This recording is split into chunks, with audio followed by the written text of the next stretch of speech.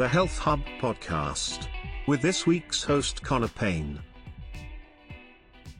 Hello everyone and welcome to episode 3 of the Health Hub podcast. As the robot man said at the start, I am this week's host Connor Payne, and this week on the Health Hub we have a doozy of a topic for you, the listener. We are going to be talking about the dreaded 3-letter acronyms that are STIs and STDs. You know what I'm talking about. I'm going to be giving advice and help straight from the good old NHS website as we hope to learn more about these contagious little infections. Then later on in the show, I will be chatting to our mystery guest, who will remain nameless, but they will explain all about the testing procedure for when you believe to have been in contact with an STI or STD, and the feelings and emotions that they went through during that period. So, without further ado, let's get the podcast underway. The Health Hub Podcast. So, when it comes to talking about STIs or STDs, where do we begin? I'm going to begin at the literal definition of what one is, in order to help anyone listening to the podcast right now who really isn't too sure as to what one actually is. But we're going to head on over to the mighty internet overlord, who will define it for us in a reasonable way. He says, sexually transmitted diseases or sexually transmitted infections are generally acquired by sexual contact. The bacteria, viruses, or parasites that cause sexually transmitted diseases may pass from person to person in blood, semen, or vaginal and other bodily fluids. Very interesting.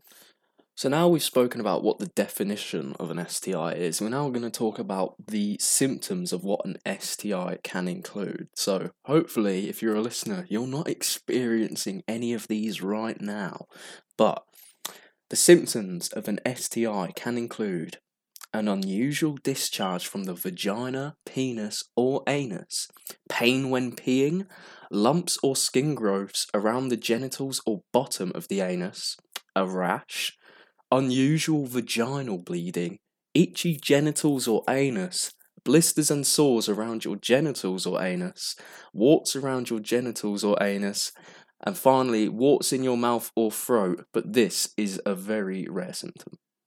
If you're experiencing any of these symptoms, you should go to a sexual health clinic. Why would you bother to go to a sexual health clinic though? Well, I'm going to tell you. You can go and see a GP, but they'll probably refer you to a sexual health clinic anyway if you think you may have an STI. Sexual health clinics treat problems with the genitals and the urine system. You can usually turn up without an appointment. You'll often get the test results quicker than from a GP, and you may not have to pay a prescription fee for the treatment. You can feel comfortable sharing all the information about your sexual activities or orientation with a doctor. You do not need to give your real name or tell staff who the GP is if you do not want to. No information about your visit to the clinic will be shared with the GP or anyone else outside the clinic unless you ask it to be. You can ask to see a female or male doctor or nurse if you wish. The Health Hub Podcast. Now it's time for our special guest to tell us all about the testing process and what goes down at a sexual health clinic. So, without further ado, please join me in welcoming the mysterious person with a toned down voice to conceal their identity. Woo!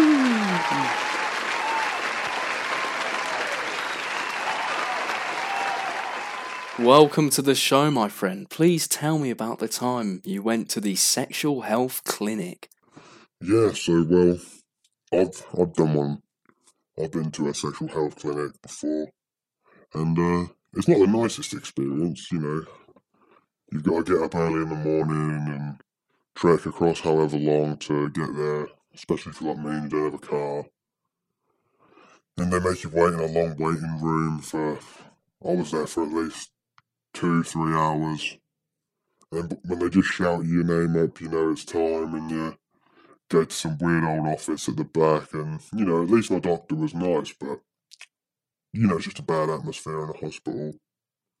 You know, they get needles and they want to take your blood to see if you've got this or that.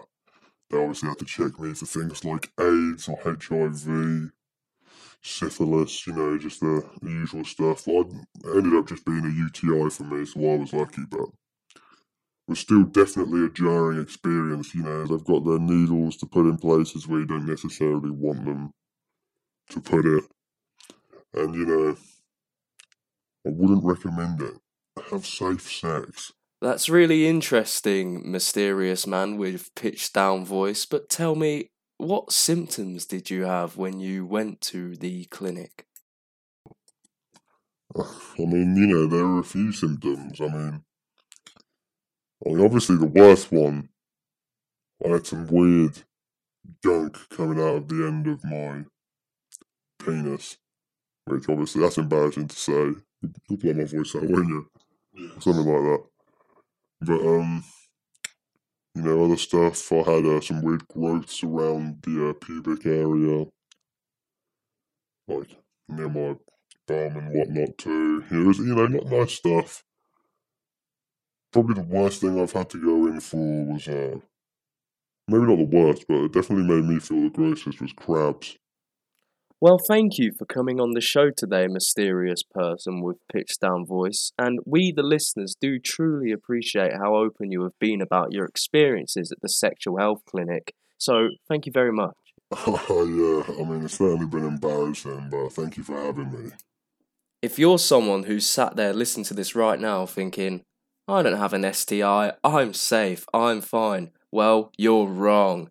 In 2019, there were more than 468,000 diagnoses of STIs made in England, a 5% increase since 2018, with the most commonly diagnosed STI being chlamydia, with 49% of diagnoses being for chlamydia. There's a similar trend in young people, with 63% of STI diagnoses for young people being chlamydia.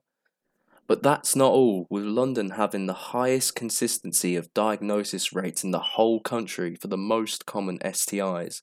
However, it also has the higher proportion of STIs in men who sleep with other men, whilst Bradford sees the lowest. The second highest rate of STIs is in the northwest, whilst the east of England sees the lowest overall rates of STIs.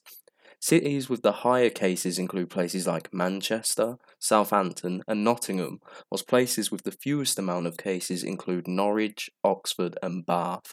So if you're listening from one of the higher diagnosed case places, you better be getting yourself booked in for a checkup.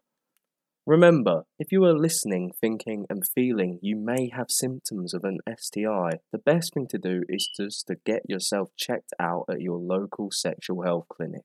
This has been a public service announcement brought to you by the Health Hub. Now it's time to say goodbye. You've been a wonderful audience, you truly have. Thank you so much for listening to this week's episode of the Health Hub podcast. I've been Connor Payne, and of course remember to share this episode with your friends and your family, or anyone, it would really help us out. And to keep you guys tuned in for the next episode, we have Johnny, who's going to be talking about obesity. So don't forget to listen wherever you get your podcasts. I've been Connor, and stay healthy. The Health Hub.